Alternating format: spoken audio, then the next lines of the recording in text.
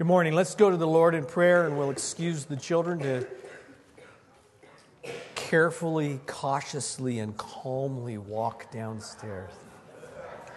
Father, thank you for this time that we have to gather in your name. I thank you, Father God, that you have sent your Son for us. I thank you, Father God, that you've given this opportunity this morning to come together as the body of Christ. Spirit of God, stir our hearts. Come alongside of us and strengthen us, teach us, and encourage us. I ask, Father, that you would be with the children as they go downstairs, that you would encourage them, teach them, and fill them with the thrill of knowing Jesus. Be with them, Father. Empower each one of the teachers and helpers. Speak through them. I thank you, Father God, that you will also speak to us from your word. More of you, less of me. Transform us and mature us. In the name of your Son, amen. Children, go have fun and learn about Jesus. We're continuing this morning in our series that Zach started last week. And if you didn't get a chance to hear Zach's sermon last week, go online and get it. I told him after the service last week that it's really great if you have a home run in one game, but he had a home run twice. So two home runs in the same day. He set us up for this series really well. I hope I embarrassed you, brother. This is an exciting series. Mark is unique. It's special.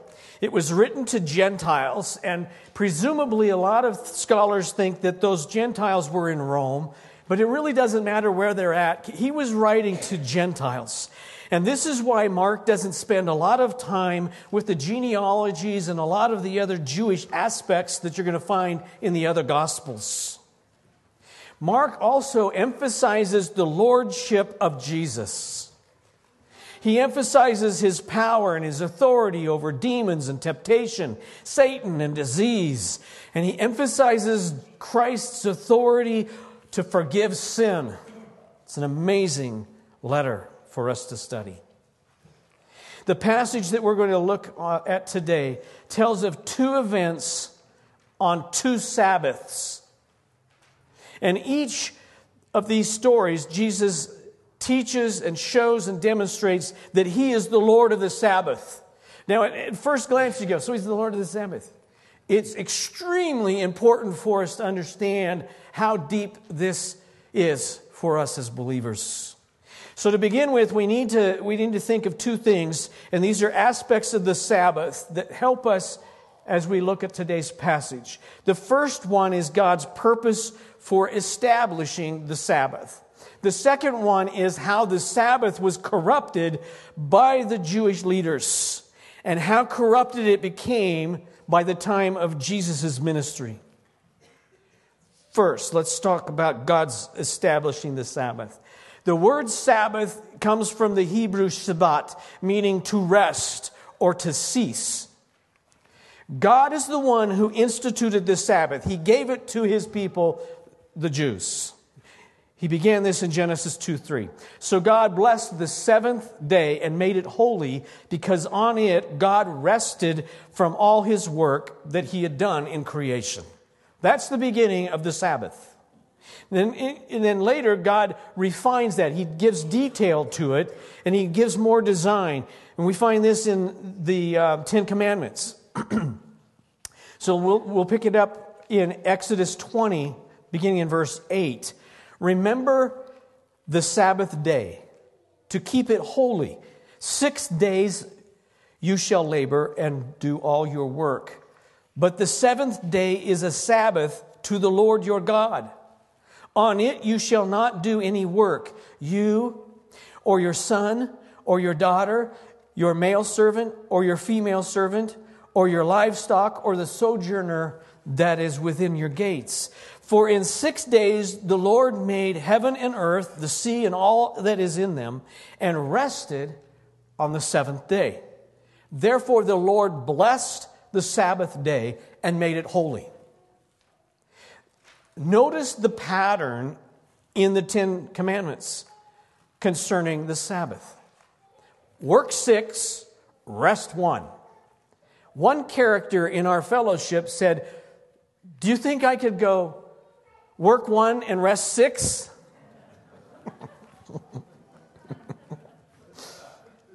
What's God's pattern? Work 6, rest 1. He really doesn't say what day that is. God rested in Genesis 2:3. What does that mean that God rested? What it means is He was satisfied with creation. He was satisfied that it was completed and very good. And He would look at that creation. He would delight in the beauty and completeness of His created work. He's taking a moment and He's going, wow, this is awesome.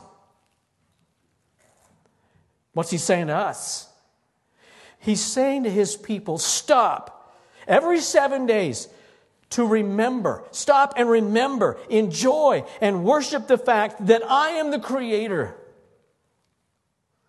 He wants people to stop working and focus on Him. Focus on me, the Creator, the source of everything. Take 1 day to do that. So God intended the Sabbath to be a day of joy and remembering, honoring, and delighting in God. How do we do that? What's the prescription?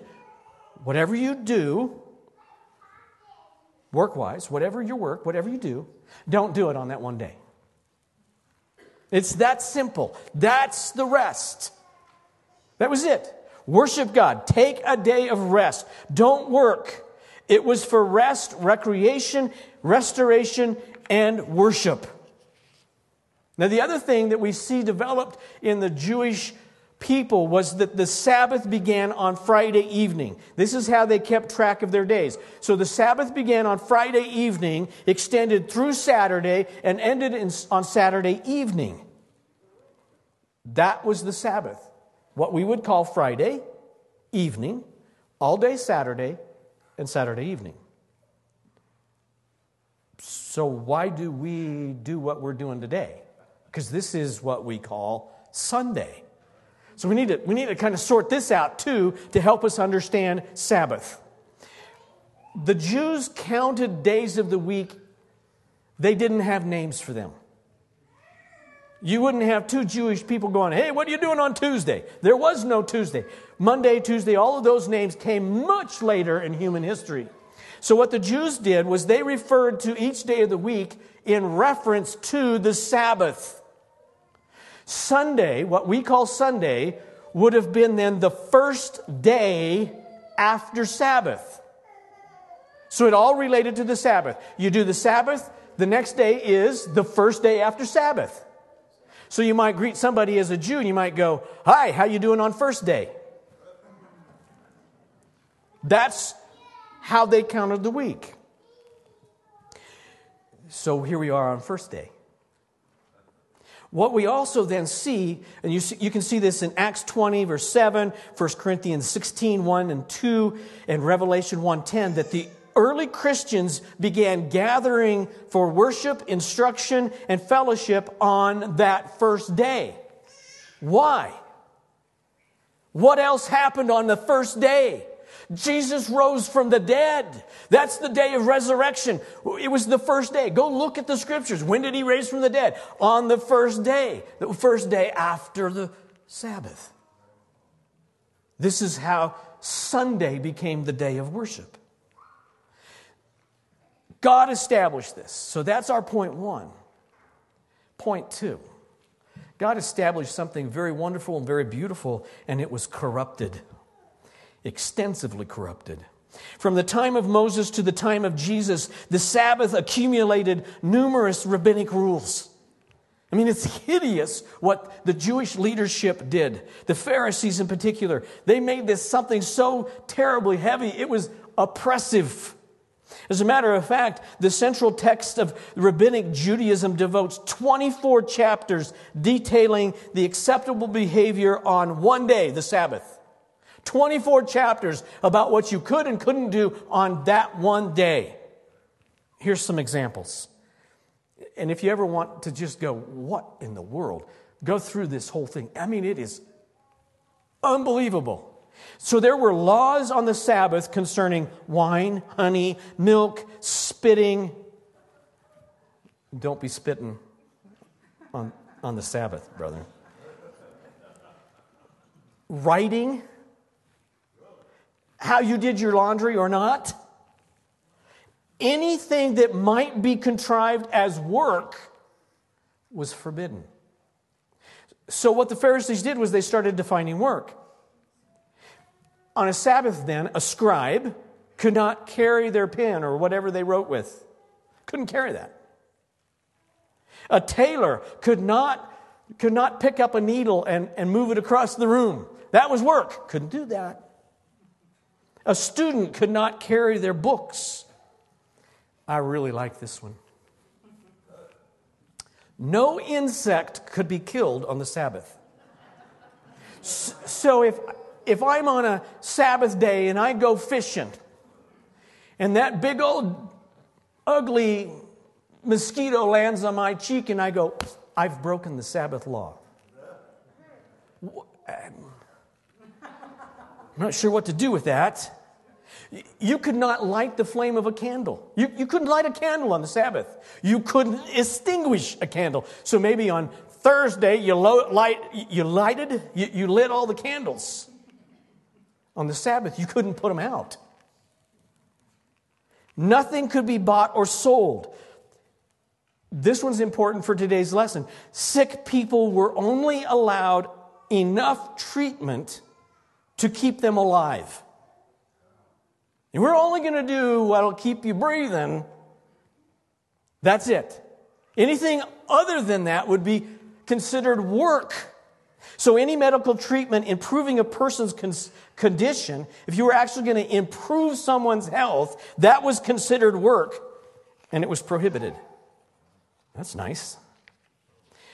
Here's a really goofy one that I've always thought, this is nuts.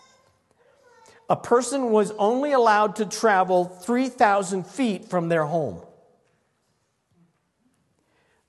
Well, because of the corruption of the rabbis, they realized, well, that doesn't work real well for us because we'd like to go 3,020. So how are we going to get around that? So in their corruptness, they made a way around that. And here's how it works. So you know the Sabbath is coming and you've planned to go the 3,020 steps, right? So on Thursday, you take some food from your home and you walk the 3,000 feet and you place the food there, wherever that's at.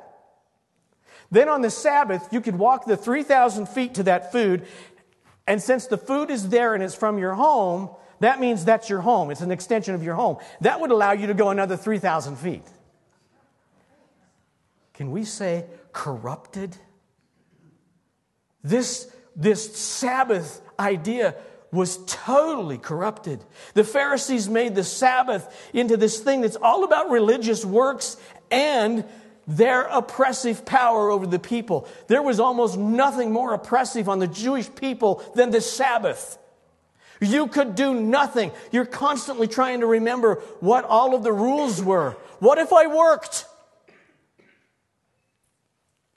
Because if you're a good Jew, you don't want to break God's law.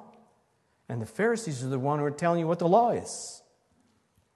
So the Sabbath then was terribly, incredibly corrupt.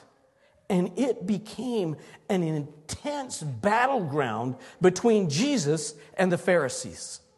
This was huge. The Pharisees could not stand Jesus because of how he treated the Sabbath. That gets us to today's passage. The first part of the passage is in Mark 2, beginning in verse 23. One Sabbath, he was going through the grain fields, and as they made their way, his disciples began to pluck heads of grain. And the Pharisees were saying to him, "Look, why are they doing what is not lawful on the Sabbath?" And he said to them, "Have you never read what David did when he was in need and was hungry, he and those who were with him? how he entered the house of God in the time of Abiathar the high priest and ate the bread of the presence, which is not lawful for any, but the priests were only allowed to eat, and also gave it to those who were with him.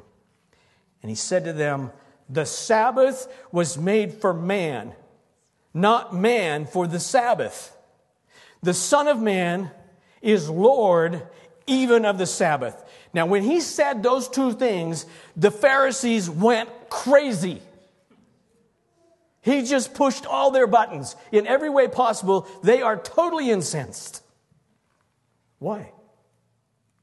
Because Jesus is messing with their authority. Now, let's back up a little bit. What's this deal with them walking through the fields? So remember, there weren't roads like we understand them. So you'd have a path from one place to another, and they would very often wander through the agricultural land, and if it was the time of harvest, you'd be walking along, and let's say it's wheat, and so people would walk along, and they'd take a hand, and they'd take a handful of heads of wheat.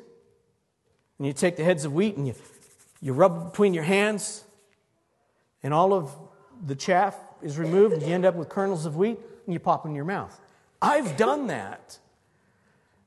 I remember pulling up alongside of my wheat field. I'm on another field, and I'm in the tractor. I get out of the tractor, and I'm kind of inspecting my crop. And as I'm inspecting my crop of wheat, I go through and I pull a few heads off, pop it in there. What a good snack! And somebody who knows what I've done was in the first service, and they go, yeah, and it turns into gum. And it does. And it's like, I know you got it, brother. So here's these people, the disciples, they're walking through the grain fields, and they scoop up a handful of heads of wheat or barley and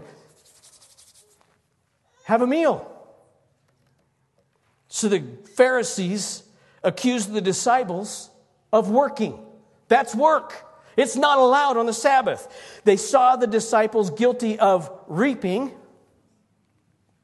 sifting, thrashing, winnowing, and preparing a meal. All of those were illegal. They were breaking the law. None of those activities were permitted on the Sabbath. You got to be kidding. So Jesus responds to this. And he responds with a story that's found in 1 Samuel 21, 1 through 6. And in this story, David is fleeing from Saul. And he comes to the tabernacle, which was located at Nob. It's about a mile north of Jerusalem. David and his men are hungry. They don't have enough food. They're really low on provisions of any kind. And he comes to the tabernacle, and David asks Amalek, the priest, for food. Well, what's the food at the tabernacle? Well, the only thing that's there were 12 loaves of consecrated bread. And that bread was set on the golden table in the holy place. And only priests were allowed to eat this bread. But Amalek showed compassion to David. And to David and his men, he let them have the consecrated bread. They needed it. God did not punish Amalek or David or his men for their actions. God allowed a ceremonial law to be violated for the sake of meeting an urgent human need. So Jesus' argument with the Pharisees is if it was permissible for Amalek, a human priest, to do this, to make an exception to God's ceremonial law, it was surely appropriate for the Son of God to disregard unbiblical rabbinic tradition to meet the need of the disciples. The disciples were hungry, so they had a snack of wheat. Big deal. The religious leaders weren't really concerned with that. They're far more concerned with preserving their own power than with the needs of anyone else. And their power was in keeping the thumb on the people of God. The Sabbath was so oppressive. So Jesus exposes their arrogant hypocrisy. The Pharisees are completely exposed by Jesus as hypocrites. And it was the Pharisees who actually were the violators of the Sabbath. Now let's go on. Because in that passage, he says the Sabbath was made for man, and man the Sabbath.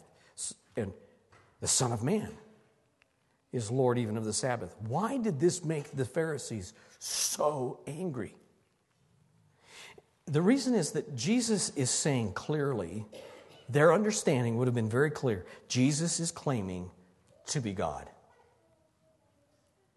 He's claiming to be the creator, the one who designed the Sabbath in the first place.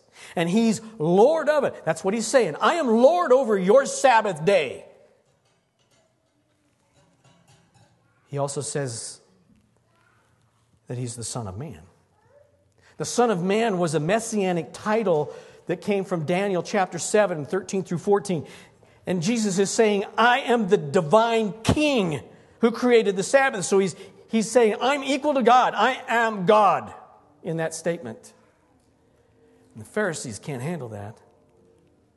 And the Pharisees, in their hypocrisy, they saw themselves as the only authority to interpret God's word and to understand God's will. So that's where they were at in their arrogance. They saw themselves as the only ones who had that connection with God, even though standing right in front of them, right there with them was the Son of God, the Messiah, the Christ. They see him face to face. He's infinitely more authoritative. He's the Son of God himself. And they didn't see it because they were wrapped up in their religion and their hypocrisy.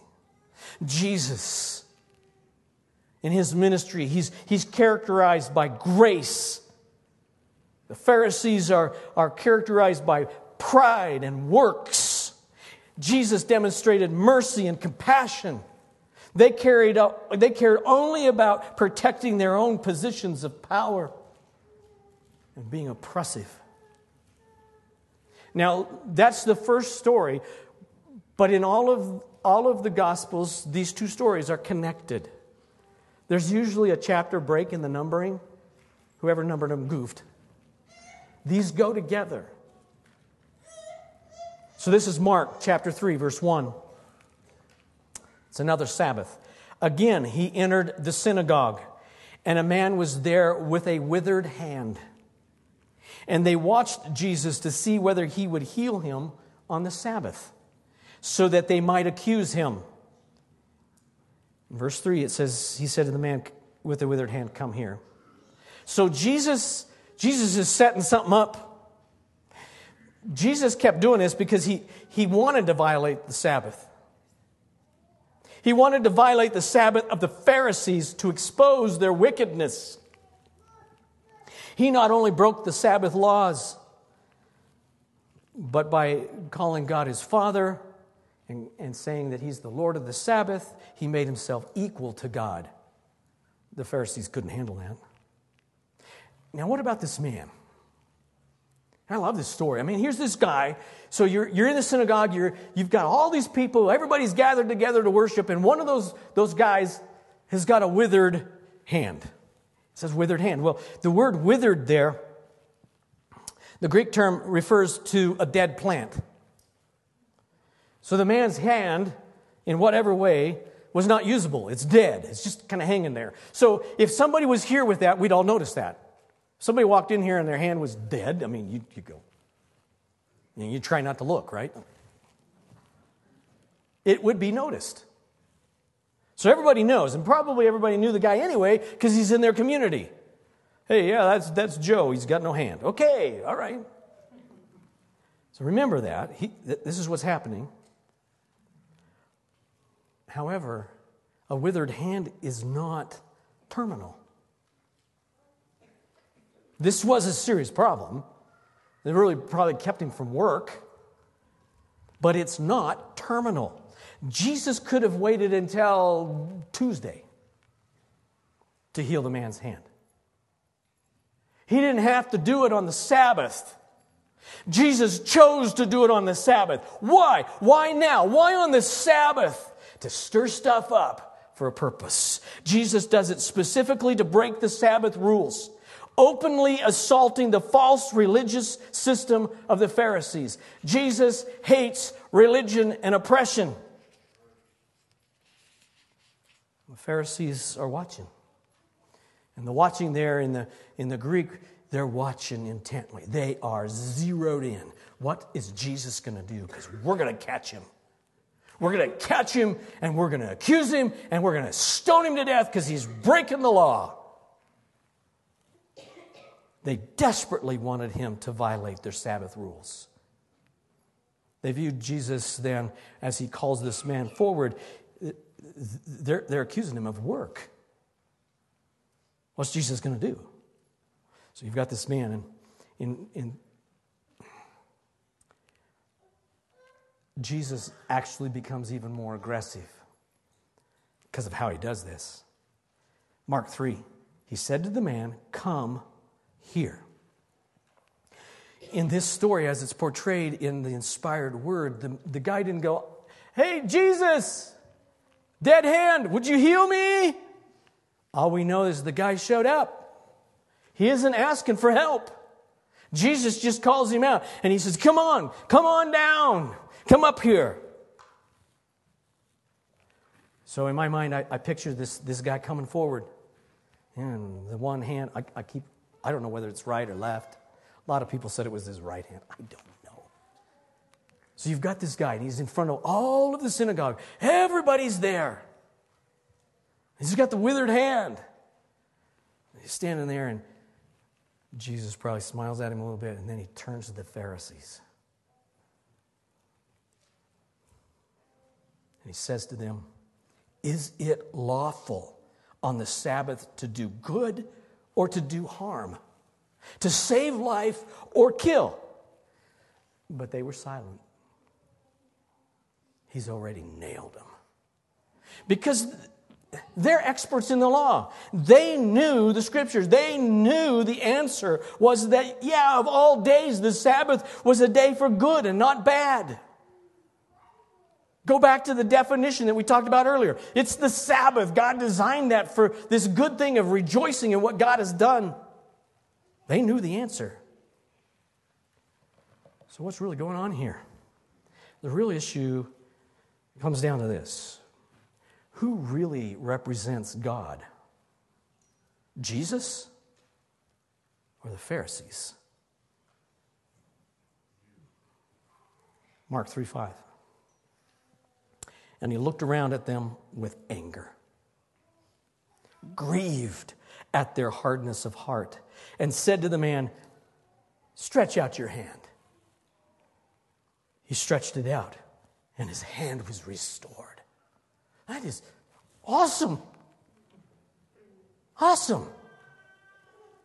But picture what's going on. Jesus is staring at him. Think of that. The eyes of the creator of the universe, and they're staring at you with anger. What would you do? Some of me thinks panic. They don't get it. And it also says specifically, he is angry. This is the one place in Scripture, of all of Scripture, this is the one place where you find it explicitly telling us that Jesus was angry. We know he was angry at other times. The 2 times in particular, when he cleansed the temple. Was he angry? Yeah, he was angry. But this is the only time where Scripture says he was angry. Why was he angry? Because of their oppression of the people and their disbelief. But it's also connected to something else. Anger. It's connected with grief. He was angry and he was grieved. At exactly the same time, these 2 things are going on. Jesus is perfectly able to be angry and perfectly able to be grieved. What's going on? He's first angry at their unbelief and their rejection of the truth. And he's grieved. He's grieved because of the consequences of their hard hearts. He knows what the consequences are. Scripture teaches human responsibility. Every sinner is culpable before God for his own sin. None of us are exempt from that. Unbelievers will be held guilty for rejecting the truth of the gospel and will go to hell because of their own unwillingness to embrace the truth of Christ. That's what sends people to hell. Rejecting the truth of the gospel of Jesus Christ. That's what we see happening here. That's why Jesus is grieved. Now let's go back to the story, 3:5, that awesome sentence. He stretched it out. The man with the withered hand stretched it out, and it was restored. How would we respond to that here this morning? Somebody comes up here and they go, I've got a withered hand, and we go, God heal him, and poof, he's got a new hand. How would we respond? Like real Baptists? Oh my goodness, if that happened, we'd be bouncing off the walls, wouldn't we? This is awesome. And remember, the only thing Jesus does to heal this man is says, come here. And then he says, stretch out your hand. Has Jesus done any work? It's a tricky question. As the creator of the universe, yeah, he did a lot of work. He made the guy. I just give you a new hand. On the other hand, he didn't do a single work other than help someone who had a need. The Pharisees couldn't handle it. Can you imagine what's going on in the synagogue? Everybody knew this guy. Everybody saw the hand. They saw it before and they saw it after. You know, they're all leaving after the worship service is over, and they're all going, let me see it. Let me see the new hand. This is a huge miracle. And it's even bigger in some ways because of what the underlying lesson is. Yeah, the guy's got a new hand. That's huge. But the real big thing is that in the middle of all of that, instead of accepting Jesus as the Lord of the Sabbath, the Lord of Lords, the King of Kings, the one who created the universe, the Son of God, the Messiah, the Pharisees are what? They're incensed. They can't handle it. In Luke 6:11, the parallel to this passage, it says they were filled with rage. Why in the world would you see a miracle like that and go, I am totally, completely consumed with rage? Makes no sense whatsoever. Jesus has attacked their self-righteous spiritual pride. And they can't control their vehement desire to kill him.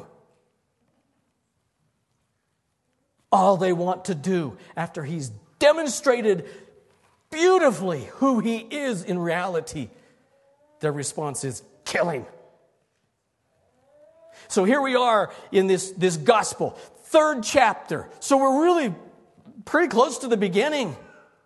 And we have the official, because this is the Pharisees, this is the official Jewish response to Jesus Christ, the Messiah. What's the official Jewish response? Kill him! Kill him! Kill him! We can't handle this. That's the official Jewish response. That's ugly. Mark ends this story this way. Mark 3:6. The Pharisees went out and immediately held counsel with the Herodians against him, how to destroy him. And the word destroy there, it actually means to obliterate. It's not just kind of, sort of destroy. It's like you wipe him off the planet. Bless you. The Pharisees wanted to obliterate Jesus. Kill him. Now, why the Herodians? This is amazing, and this also points to the same picture of the Pharisees. The Herodians were not a sect of Judaism. And they really were staunch enemies of the Pharisees. They didn't get along. So it's interesting that the Jewish leaders go to their enemy to share in trying to kill Jesus. What we also find is in the New Testament that every time the Herodians appear in the New Testament, they are in alliance with the Pharisees against Jesus. Who have they aligned with? The world. In these stories, this whole message about the Sabbath, Jesus perfectly, beautifully, and powerfully communicates that He is the Lord of the Sabbath. He is Lord over the Sabbath, and He is demonstrating that He wants nothing to do with human religion. Religion doesn't get it done. This passage, these stories of what Jesus was doing should remind us that religion never saves. Religion cannot save you. Keeping a set of rules doesn't get a person saved. Salvation is only through faith in Jesus. We do not gather on Sundays to promote religion. I think you would find Zach and I ready to just draw swords. We are not about religion. I don't like it. That's not what the gospel's about. That's not what church is about. We do not gather to promote religion. We gather to celebrate. Think back here to the definition of Sabbath. We gather to celebrate and promote what God has done. What has God done? He's given us the gospel. We're going to say, this is really good. This is fantastic. This is what only God can do. That's why we gather. And we gather to encourage one another, to love and good works, to build one another up. Why? For more religion? No, we're not doing this for religion. We're doing this so the glory of God shows up in the gospel. We have a mission statement at FBC. Rescue the lost, transform and mature believers. RTM, rescue, transform, and mature. What's that all about? That's taking people out of darkness. That's the rescue. It's beginning to disciple them and transform them into the image of Christ. Making disciples, that's what that is. That whole package. That's what glorifies God. That's what we're about. And what this also means that as a church, as FBC, it means that we welcome on a Sunday service or any other service, we welcome the worst, black-hearted, wretched sinner. It doesn't matter what they look like, smell like. It doesn't matter where they've been in the past or what they're in right now. If they are ugly in their sin, come on in so they can hear the gospel. It's about the gospel. It's about the glory of God. What glorifies God the most in our world today is when people come to Christ. When people grow in their Christianity and become more like Jesus. Why? So they can go out and preach the gospel and proclaim the risen Savior. In our ministry here at FBC, we purposely help people in need and show them in meeting their needs the reality of Jesus Christ. He is alive. He's totally in control, and He's just as glorified today as He was when He rose from the dead. We want to portray that. We want to portray the reality of God's love. Well, that comes with some messiness. As a church, we must never forget that Jesus died for all people. Everyone. He died for them. And our mission is to present and proclaim the truth to all people. There's a dark side to that because some will go, no, I don't want anything to do with that. And they will reject Jesus. It hurts. But that shouldn't deter us. our goal should still be, I'm going to preach, I'm going to proclaim, I'm going to live the gospel. Our task remains the same. Proclaim the gospel and encourage one another that are already in Christ to be more like Him, so that we can represent the glorious kingdom of God in this time. You are here in this time for a reason. It has nothing to do with religion. It has to do with the truth of the gospel of Jesus Christ. Let's be about the kingdom.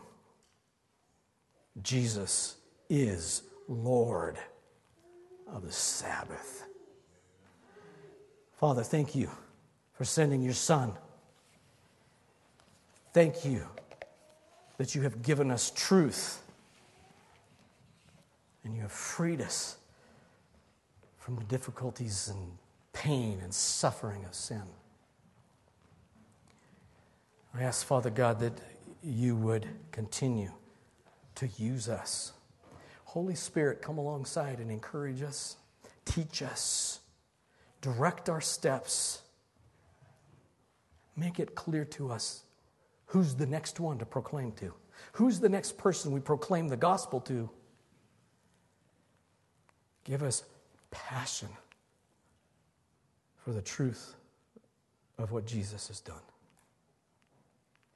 And as we gather together on Sundays, let us be filled with rejoicing and exuberance at what Jesus has done for us.